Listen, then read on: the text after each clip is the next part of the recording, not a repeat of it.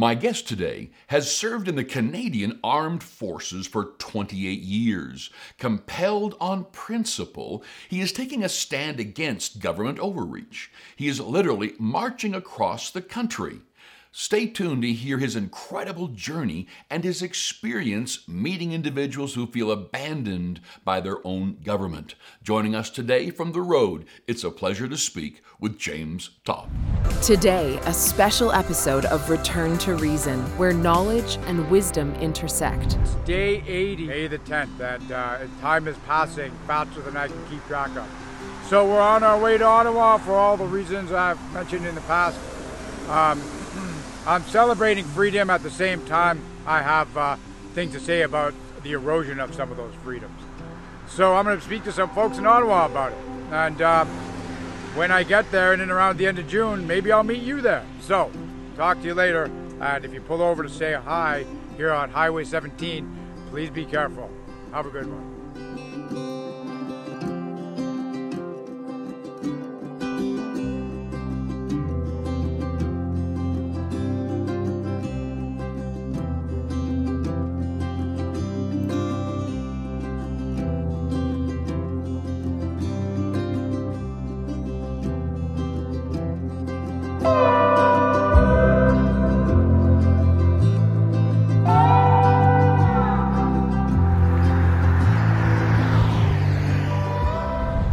James, it's great to have you with me today. Hello, thank you. Thank you for having me.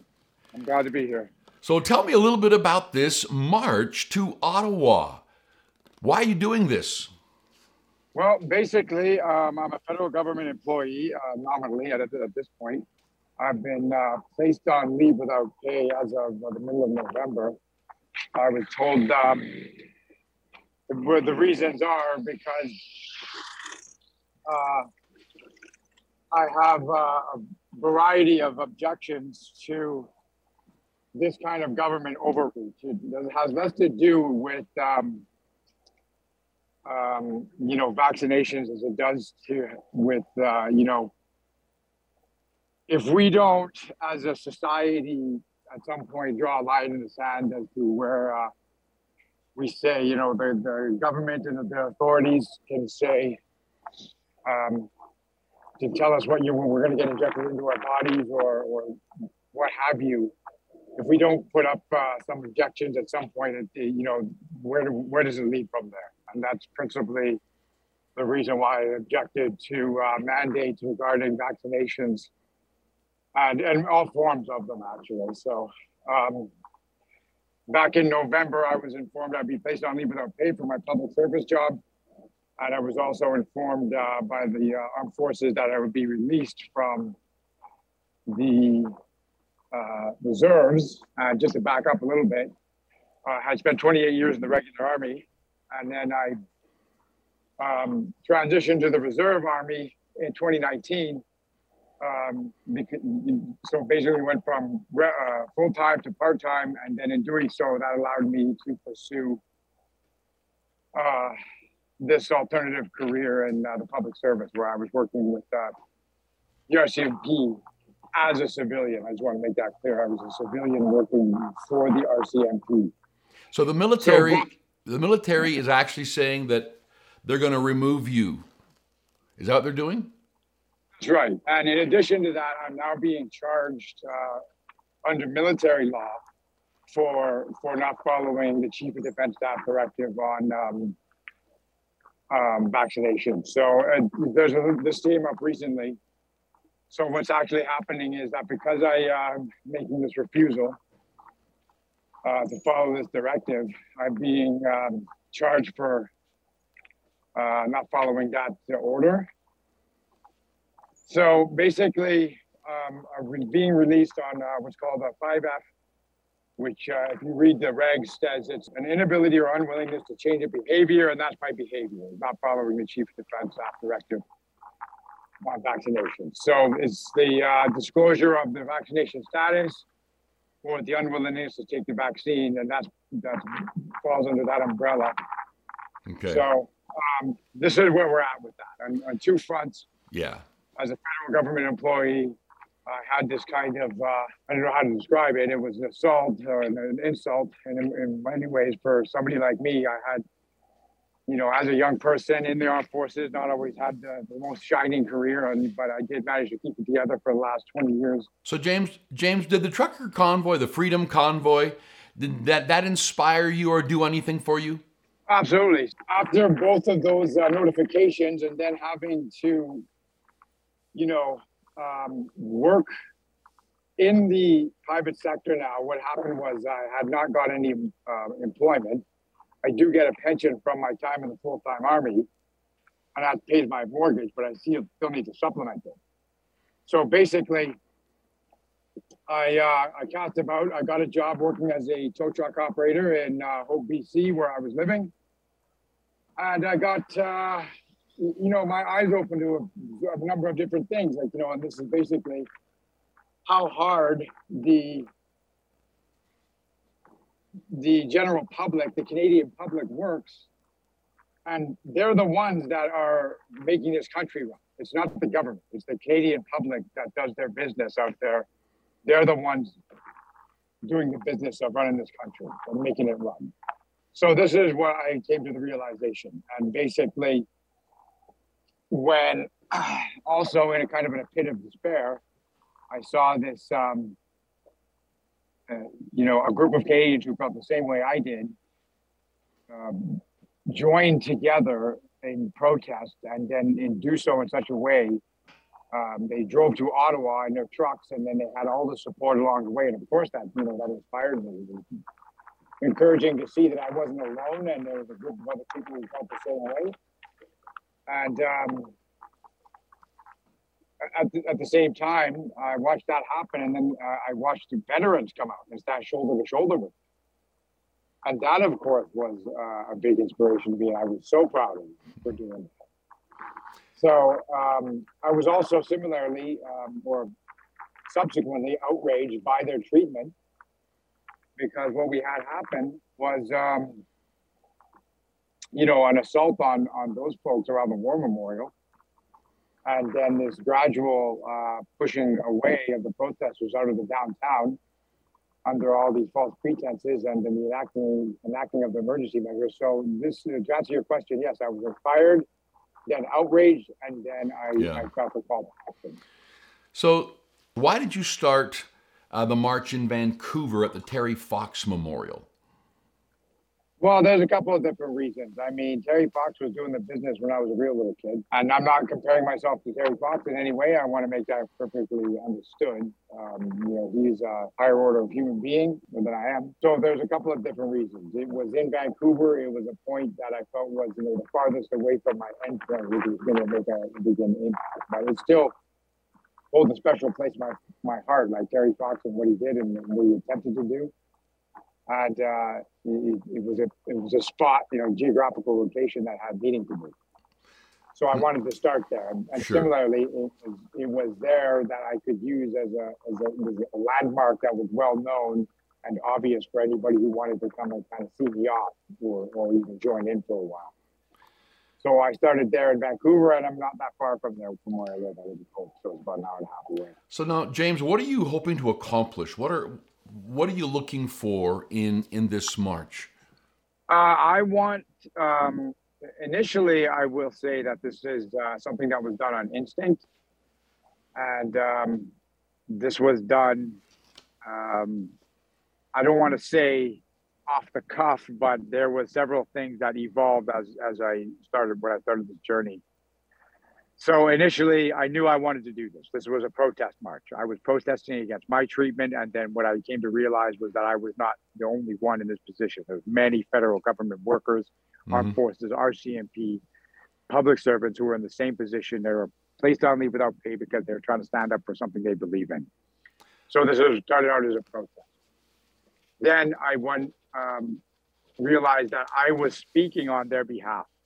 I was speaking on behalf of those who had been in this position, and I want to speak to somebody in the federal government about this issue.